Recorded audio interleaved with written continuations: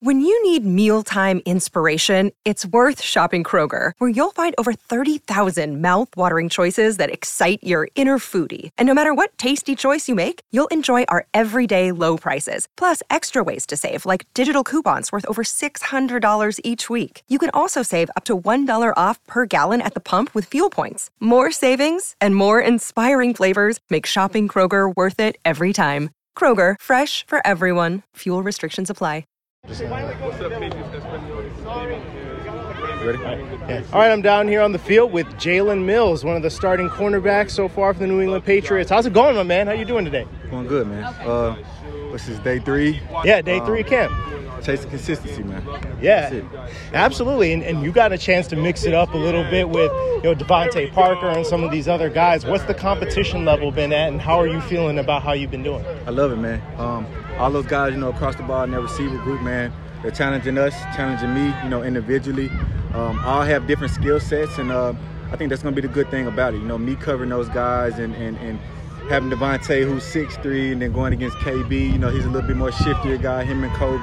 Nelly's a little bit more faster, same with Trey. So I think, those guys, man, they're making practice really fun and competitive. Absolutely. And so this is year 2 for you now in the system. Mm-hmm. What's the comfort like with this defense and with the coaching staff? How do you feel going into the second year? Yeah. Definitely comfortable for sure.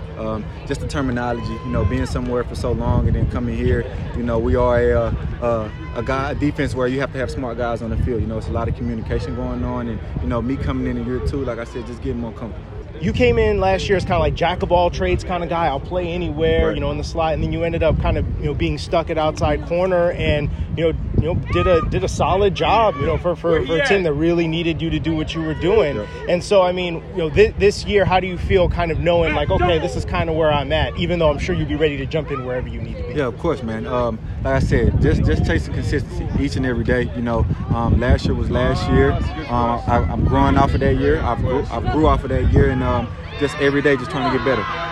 And what do you think about these young corners that you got in your team, Marcus Jones, Jack Jones? How are you feeling about how they're doing, and what message would you give to them about how to continue on through this process of getting into their first NFL season?